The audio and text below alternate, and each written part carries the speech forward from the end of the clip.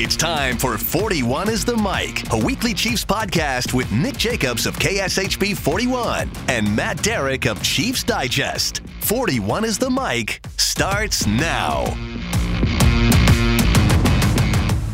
Welcome to the New York Jets edition of 41 is the Mic. I am Matt Derrick and joined by football enthusiast Nick Jacobs. Nick, I appreciate the enthusiast, sir. Matt knows how much I enjoy using that. It's on my voicemail still from last time he used it, and that's been 5 or 6 months now, so I appreciate that. My go-to for Nick. Nick does everything with enthusiasm, whether it is watching film, whether it is breaking down the career of Robin Lively, which we will do later in the show. Nick's an enthusiast of it all. That's why we love him.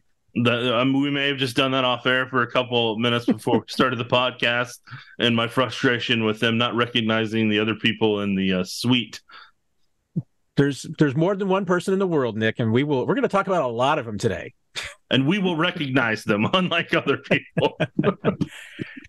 The Chiefs escaped from New York with a 23-20 victory. This was talked to a lot of people, Nick, who thought, hey, this is great, going to be able to go to bed at halftime and put this thing away, and you get up in the morning and be in a good mood and have a good night's rest. And the Chiefs declined to cooperate.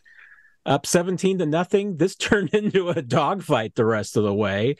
And, I guess it kind of begins and ends with Patrick Mahomes in the offense because, Patrick in the run game had an incredible first quarter, but there was more to the story, as we like to say sometimes in the news game. And there was some good and some bad in this contest for both Pat and the run game. I don't know who those people were that thought they were going to bed at halftime because that was never going to be a reality for me. I knew I wouldn't get out of work till 12:30 or 1:30 at the earliest, with the game being on our air, and I think I left about 1:45 in the morning, if I remember correctly. Maybe 1:30 a.m. I don't remember, but I know it's in that ballpark. But either way, yeah, no, I that was never going to be a reality, no matter what the game was for me. So I envy those people who had that hope in their life. But yeah, no, for me personally, there's I've argued it on. Well, I haven't really argued it. I stated my opinion, and people have been in my mentions all day. The game came down to 2 points: the safety call with the holding, and I'm not saying it wasn't a face mask. I'm not saying it wasn't holding. I'm just saying it started before the end zone, so that's not a safety. Like, that's the part that I take issue with on that. I'm not recognizing they didn't incorrectly call the penalty. They just, where the placement was of the penalties, where it was incorrect in my book. And then that started off a 5-point run there. And then the Derek Nottie alleged horse collar that I'm sorry, but he's grabbing the jersey. So I get it if it's yanking from the horse collar is literally the whole purpose of it is the yanking from the nameplate so that it doesn't get a player's leg caught and cause them to break a leg or have some violent injury to the knee and below, feet, anything of that nature. That's the whole purpose of that. So the fact that people are arguing that, just kind of, I'm like, okay. And then on top of it, the running back has a face mask on Nottie. So at minimum, maybe it's offsetting penalties if you had to do something like that. And I don't know if the horse collar is more extreme to where it negates the other one or not. I'm not going to pretend to know the rule book at that level.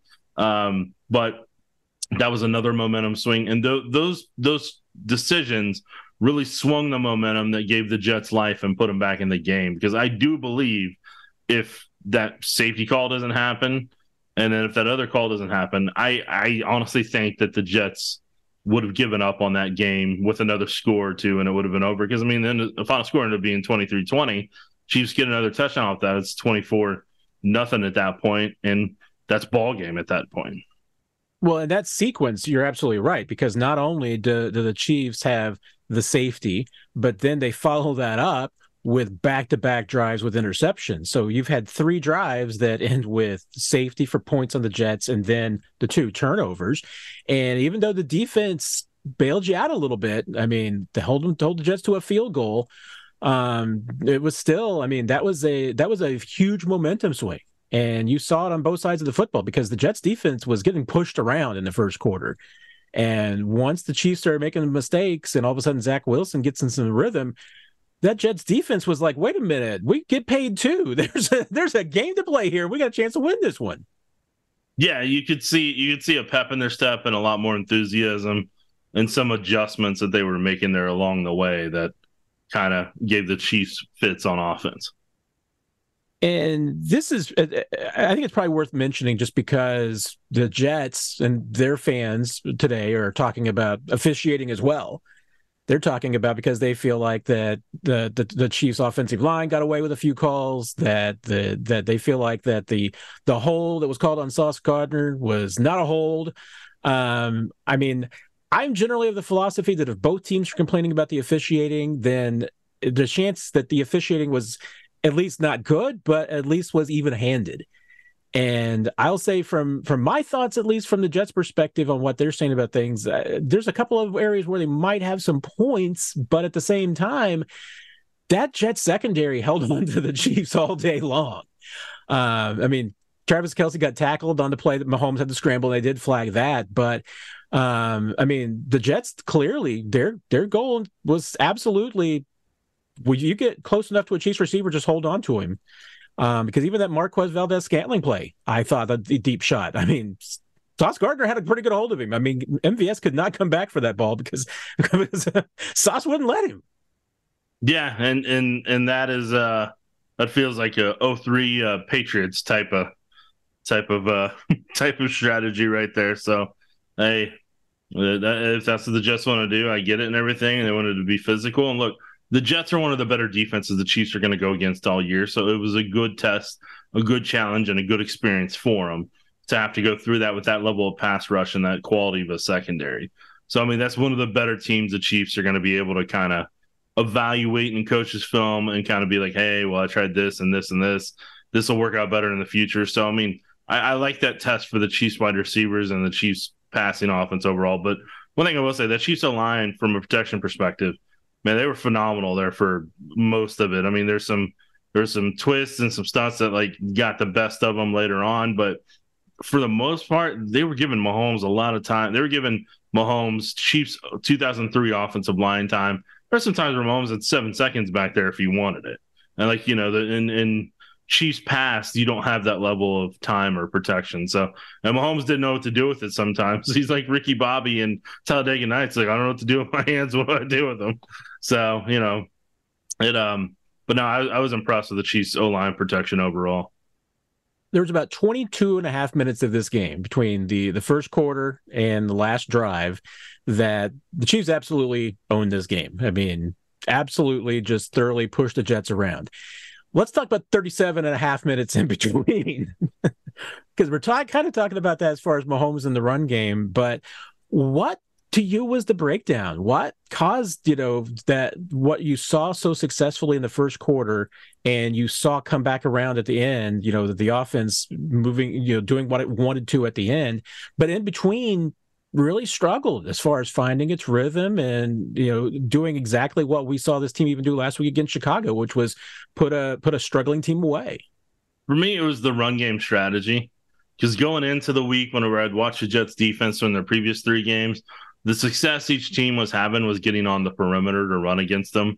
And with that, you're going to need Pacheco and you're going to need McKinnon to be those guys. McKinnon for the more explosive runs you need, Pacheco with a little bit of the misdirection and being able to run through some potential tackles and be able to overemphasize some of those counters and everything.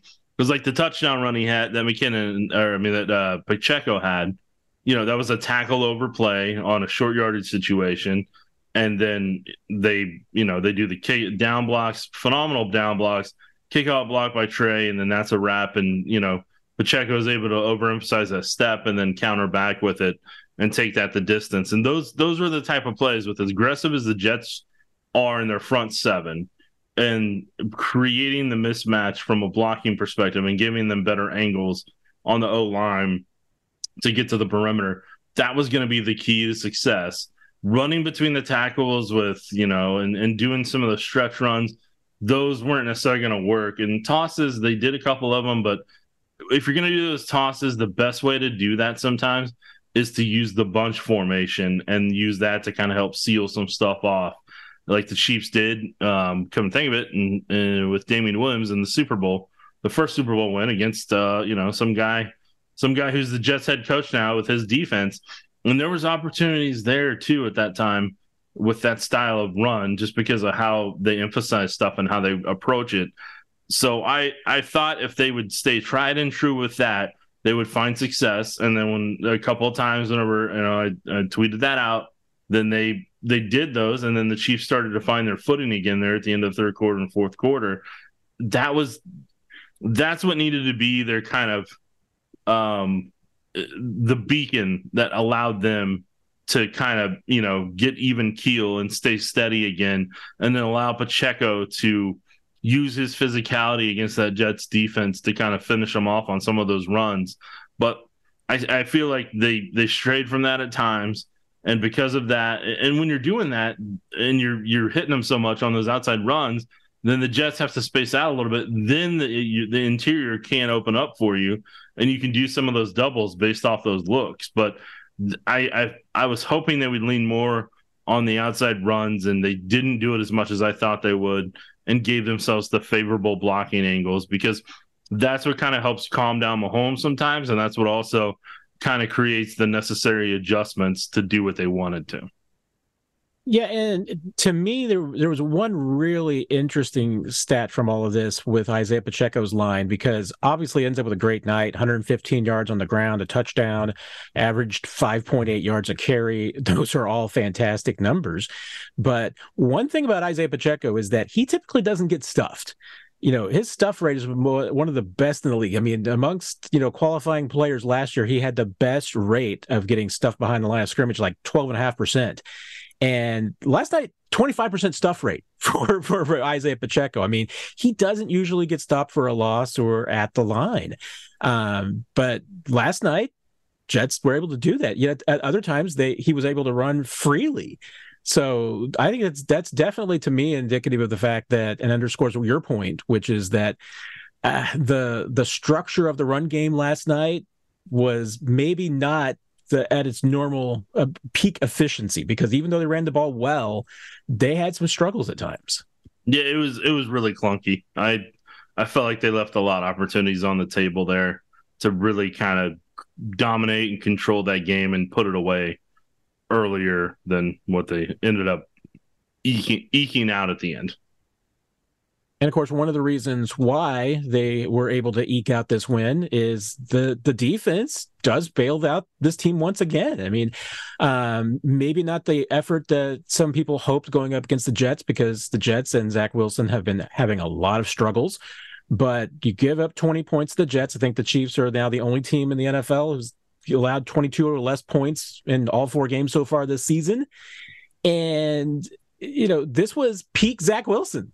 I mean, this is the best Zach Wilson we're probably ever going to see. And the Chiefs were able to still pull this out because of their defense. Yeah, and with the Chiefs being Super Bowl champions, that's where, players are always going to show up, and they'll compete at a different level against the Chiefs than they might against, say, the Patriots in a 15-10 game, Like, and you had the atmosphere and everything with the crowd and the electricity of it and momentum and everything. And Wilson had a couple good drives because of it. And I'm not going to knock him, because he's always been capable of making those throws. He's always capable of doing that. He just needs a proper coaching to get to that point. And in my opinion, he wasn't getting that. And Nathaniel Hackett's working with him to get him to fit the scheme in some regards. So that's going to be a long process throughout the entire year, and it'll be interesting to see if he's able to continue that progression, or if it kind of, is a struggle. But you still see the potential that even if it doesn't work out in New York, some team's going to take a chance on him down the road and be like, we're the ones who can develop him. You're just hoping it's not the Bears. Sorry, but true. But anyways, yeah, I mean, it's just Spagnuolo was trying to keep him out of rhythm. And then at a couple points, I think they were concerned, because they had a unique balancing act. And I know you were there when I asked it at the pressers to a lot of the position coaches throughout the week. There's just a balance with the Jets to where they're a good running team. They're a physical running team. And if they run it, like Spagnuolo brought up in the press conference 35 times a game, or Colin, one of the two, I can't remember, but one of them brought it up, that they were expecting him to run 35 times. And if they do that type of stuff, Like, it creates a comfortable balance for them and for their style of offense and what they do. And just with that, what the Chiefs were doing, they were nervous to where they didn't want to get burned by the play action passes. So they were kind of keeping the backers back when they could to make sure that second level didn't get open. So then the Jets were either hitting down the seams or they were taking the out route, depending on what the linebackers were kind of doing there at times.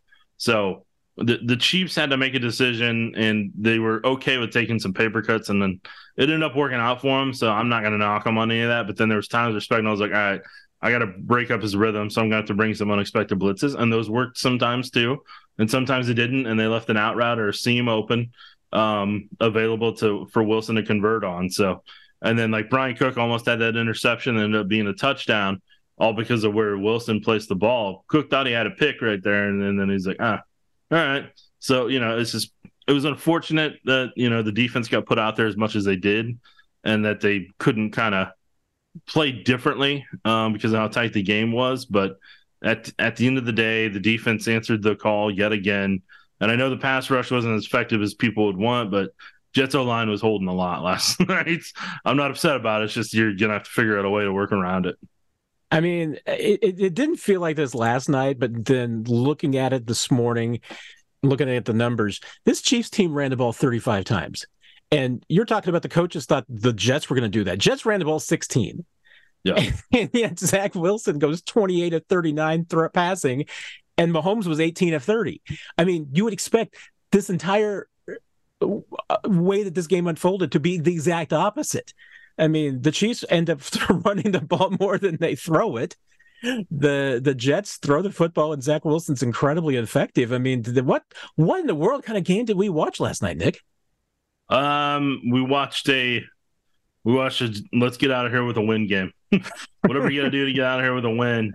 Things aren't going like we thought they would in the game plan, and we're going to have to adjust accordingly in some spots and just get out of here with a win. And that's what that was the strategy they took. Well, and there were two plays in particular that I think that both of us will agree were game breakers. I mean, these were the plays that the defense made that were absolutely essential. The first was Brian Cook making the tackle on Breece Hall, because that was one of those plays to me where if the defender gets a little greedy and wants to try and make a big hit or a big stop and, is trying to make the play too quickly, can end up turning it into a touchdown. And instead, Brian Cook was patient, and he might have given up a few yards, but he made sure he didn't give up 6 points. Right. And that's my phrase that we've talked about time and time again, where he chose to win the war, not the battle. And so, like, he did what he had to do in that moment to be like, hey, yeah, this may be explosive play. I may give up another 10 or 15 here, but I'll rather do that than, giving up a touchdown right here, like you said. So he chose to win the war, and it worked out for him because it was if I remember correctly, it was 2020 at that time. And, and the Jets didn't score off that. They went backwards. And then that was a wrap on that part. Yeah, I mean, that play absolutely could have, at the bare minimum, led to a field goal, and Cook manages to keep him out of that range. That was huge. And then, both teams put the ball on the field on the snap. Mahomes ends up recovering his, and I guess we'll put it down as a third down conversion for Mahomes with the quarterback sneak. But Zach Wilson not as fortunate with getting his loose ball back. Tershawn Wharton grabs it, and that was really the turnover to me that was what the Chiefs needed. I mean, they had essentially lost the turnover battle at that point with the 2 interceptions, and I'll throw the safety in as a turnover as well, because essentially it is. And Tershawn Wharton gets him one back, and it could not have come at a better time. Yeah, and if I remember correctly, after he made that one or recovered it, like, the Jets never got the ball back again. Like, that was the final time that they had the ball, and it was based on a fumble. And I think the Chiefs kept the ball the rest of the time, and obviously had a penalty as well that kind of aided them. But yeah, no, that to me, when I saw it, I was like, all right, if they can go down and punch this in, get some points out of this, they can end this ball game right here. And then, so they were able to handle that a little bit, but it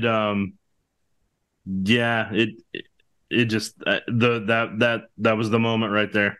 I know I don't have a proper words for this, but I mean, that was what sealed it was the starting catalyst in a handful of plays that really kind of helped lock in that game and kind of put them over the top. And perhaps nothing more fitting than in this game that could not have been more bizarro, that, yes, the Chiefs get that possession after the Tershawn Wharton turnover and then embark on a 15-play, 7 minutes, 24-second drive, a drive of 45 yards to run out the clock. 15 plays, 45 yards, 3 yards per play. But it's a winning drive, Nick. It's a game-winning drive. And when I'm watching that after the fact, I'm like, all right, that was at the time when I'm watching it live. I'm like, all right, that felt somewhere between like a minimum 12 to 18 plays, somewhere in that ballpark. And if you're Andy Reid after that game or in a meeting this week, you're like, and that's why we run the long drive drill during training. Yes, for that moment right there that helped win that football game. That's why. We put you in those situations is so that you could have that moment when you have to have it for that, and you have to run out that play clock. You have to run down that game. This is how you're going to do it.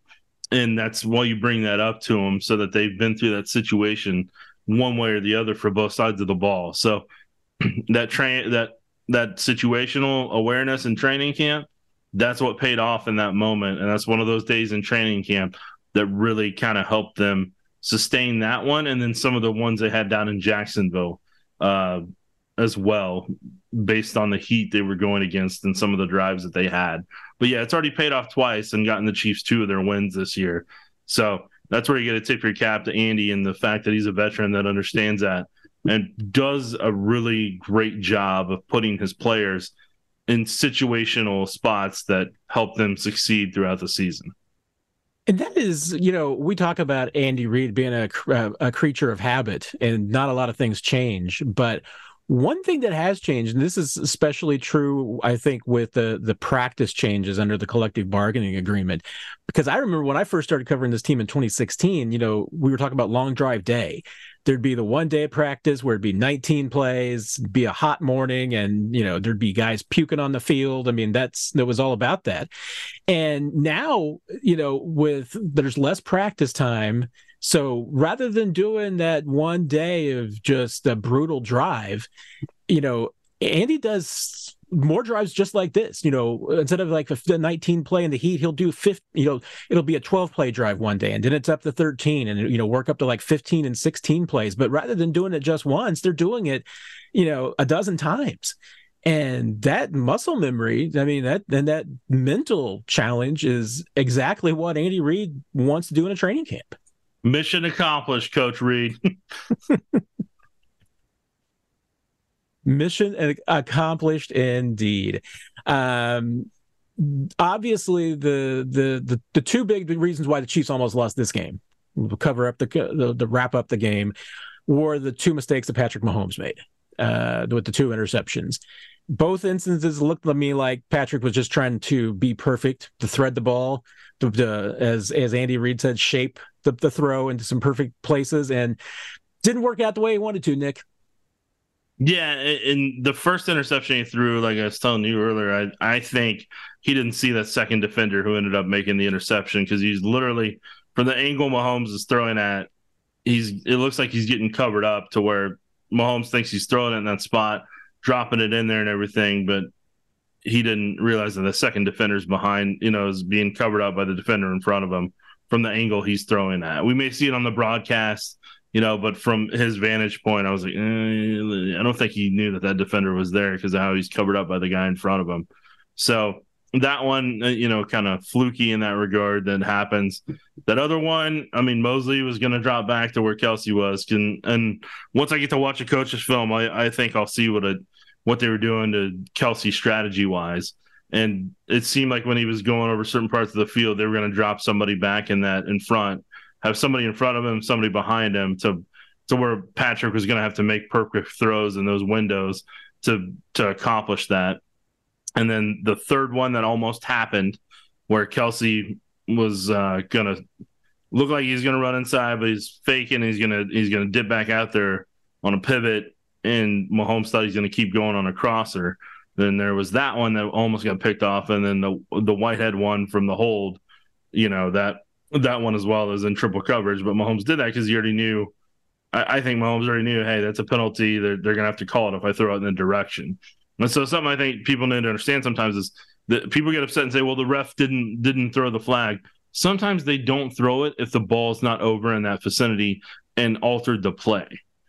That is what they do. So, and that's just what officiating crews across the board do. And I get to see that from watching all 22. Sometimes they won't throw it unless it's going to alter the play. Like if Mahomes threw that one over Travis Kelce's feet on the screen, they might have thrown that flag. But the fact he took off and ran, they let it go. So, and Mahomes also took off because they may have gotten an eligible downfield at that point potentially because of how far the linemen were upfield and Kelce being on the ground. So, I mean, it's just something you always got to be mindful of and keep in that regard. And a great point too. What I was saying last night with the Sauce Gardner penalty that was so crucial there at the end. If the Jets don't intercept that ball, that may not get flagged. I mean, that could have been the case because the refs let a lot of holding go last night in a lot of different places. But when you get a hold that results in an interception, they're going to call that every single time. Exactly. And now I know Patrick didn't see maybe a couple of defenders last night, but I'm hoping, Nick, that at some point he saw some people that, we really wanted to see, because I think we need to find out on Wednesday when we see Patrick, did he get to meet Wolverine and Deadpool? Thank you. I'm glad somebody finally mentioned that Hugh Jackman, Ryan Reynolds, Blake Lively, Robin Lively were all there. Like that for me, that was a big deal. Okay, because of Wolverine, Deadpool, and then Robin Lively playing Teen Witch back in the '80s. Like, I mean, that was a big deal, man, to see all them in a press box together like that. I was more pumped about that. And I'm like, hey, look at that! Got some new people watching a Chiefs game. All right, then, get some new celebrities. I was fascinated because I kept thinking I know Robin Lively from somewhere.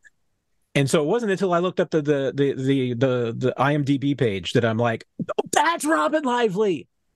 I mean, yes, not only Teen Witch, but a lot of great stuff from the 80s and 90s. I mean, the woman was in Punky Brewster. She did some Punky Brewsters, Nick. And she was in, this one for the older part of our listening audience. She was in the backdoor pilot for NCIS that was in JAG, and she was on Leroy Jethro Gibbs's team. I mean, if not for apparently, a poor performance, I don't know. Maybe she threw some interceptions on set. About Robin Lively ever. I would not say that about Robin Lively. You just said that out loud, Matt. Clearly, she should have been on NCIS for the last 20 years. I don't know why she was on his team, got dumped. Totally unfair, but these are the new Chiefs fans, Nick. All I know is whenever I see Robin Lively in a TV show, I will stop what I'm doing and watch it while she's on there. I don't know what it is, man. You should. She's from my childhood. She's my first. She's the first lady that was a redhead that I was a big fan of, and so I attribute that to her. So all I'm saying is, like, and she was in Cobra Kai recently on Netflix. I was pumped about that. So I mean, I'm just saying. I mean, Robin Lively was in the suite, and like I said, I would have loved to have seen Ryan Reynolds more, and they didn't even show Sophia Turner, who was in the suite too. So you got her from Game of Thrones. Like, you have all these movie stars, and then some. Lively's done a lot more TV recently than she did movies. But I'm like, man, there's all these people, and then I haven't even talked about Blake Lively, who's a star in her own right. So I mean, like, all these people are in the suite, and I'm just like, and now here's the thing I will say. You can tell me if I'm wrong about this. And we haven't even talked about Paul Rudd that was on the field during warmups. So, like people tweeted out last night, Ant-Man, Wolverine, and Deadpool were all at the Chiefs game yesterday. We're used to Paul Rudd showing up. I mean, we're used to the KC people. I mean, and if Heidi Gardner had been there, we're used. We're cool, Nick. We can handle that. But Deadpool, Wolverine, and Teen Witch show up, we're all over that. So what you're saying is we like shiny new celebrities. Is what you're saying. We like it when the people that are not as familiar to us all of a sudden come over to the good side. That's what we're saying. Solid point, sir, because I was just as amped when Henry Winkler became a big fan of Patrick Mahomes early on too. So that's a great point. That was a pretty big deal. That was a pretty big deal. Yeah, I'm trying to think. Now I'm trying to think about who would be my favorite celebrity to jump on the Chiefs bandwagon that would like to see the Chiefs game. You think about that right now. What I'll say my thing is like, I think it's just smart business if each NFL team invites celebrities to a suite and lets the camera crews know. Like that's just smart business, and that's smart marketing. And just have a suite set aside and be like, hey, set aside for them, invite them to it, slate it for the entire year, and just allow that to happen. And like the publicity you can get off that, and then on top of it, to be able to interweave it together with with the opportunity that it can create some association marketing wise, and maybe get some of those people's fans to pay attention to the football team. Like I just think that's a smart marketing business if NFL teams try to do that more. Hey, just do some cross branding because everybody's got a movie and a TV show coming out. So I always enjoy enjoy is a rough word, but a strong word. But I'm reminded of the Major League Baseball All-Star Game. It seems like every year, whoever's covering it has all the stars of their show. Does it coming out that fall, sitting in the stands? Say, hey, you can watch this coming up on Fox this fall, and hey, here's Dule Hill. He's going to be in that show. Yeah, that's what we need. Hey, if Dule Hill wants to come and hang out and watch some Chiefs games, I'll go to the suite level and check it out and see how he's doing. And the fact that you mentioned that all-star thing, and I just keep thinking of Mark Paul Gosselaar, who people know as Zach Morris, who has another show coming out here soon. He's also on Will Trent, that's on ABC as well. That just kind of cracked me up because he was at the All-Star game whenever they were doing that the baseball TV show that he was on for a little bit, and so I mean, I think there's so many marketing opportunities that can kind of just help maybe get somebody else to kind of pay attention. It's not just internationally, Matt. The NFL needs to think about how to get some of the non-football fans in the United States through this marketing. This is what it is, Matt. See, and it's all going to come full circle because at some point we're going to be able to do the Kevin Bacon game, and it'll be like, okay, well, Noah Gray was in an episode of NCIS, and Robin Lively was in the backdoor episode of Jag. So there you go. So basically, instead of 6 degrees of Kevin Bacon, it's going to be 6 degrees of Andy Reid and Patrick Mahomes. Is that what you're telling me? That's exactly what we're going to be doing. And I want to hear who your celebrity will be someday. You don't have to think. It doesn't have to be today. If you want to leave it as a cliffhanger for the next podcast, you feel free on that. It gives people something to look forward to for next week. Maybe you should tell us, and when you make the comments on this episode, tell us who you want, what celebrity you want to see at a Chiefs game. See, so we can make it a part of the audience here. And from a marketing perspective, if you also want to tag their Twix or X or Twitter handle to it, maybe that gets a couple more people to listen. Exactly. Look at this marketing, Matt. We're taking off. We're skyrocketing. Oh, if we find out that Wolverine and Deadpool listen to this podcast, we'd be great. Just know, Ryan Reynolds, Hugh Jackman, Robin Lively, Blake Lively, we saw you. And you know what else, Matt? There was somebody that we didn't talk about that was in the suite. I can't think of anybody else who was at the game last night. We pretty much covered it. I love it, dude. I love that. Sorry, because we're a little burnt out on hearing about it. Chiefs escape from New York, 23-20. We will be back next week. Much earlier in your feed next week because the Chiefs are not on Nick's air, unfortunately. And they're playing a reasonable 3:25 game. So, won't be that late night kickoff and everything. But we'll be coming to you after the game to break it down, let you know what happened. So keep following along. Thank you for listening. Give us our likes, our 5 stars, whatever it takes so that more people can find the podcast. We appreciate you. Nick, any parting words? I bid you adieu. That says it all for us, folks. Thanks for joining us. 41 is the mic. We will catch you next week after Chiefs and Vikings. You've been listening to 41 is the mic, presented by KSHB 41, your home of the Chiefs and Chiefs Digest.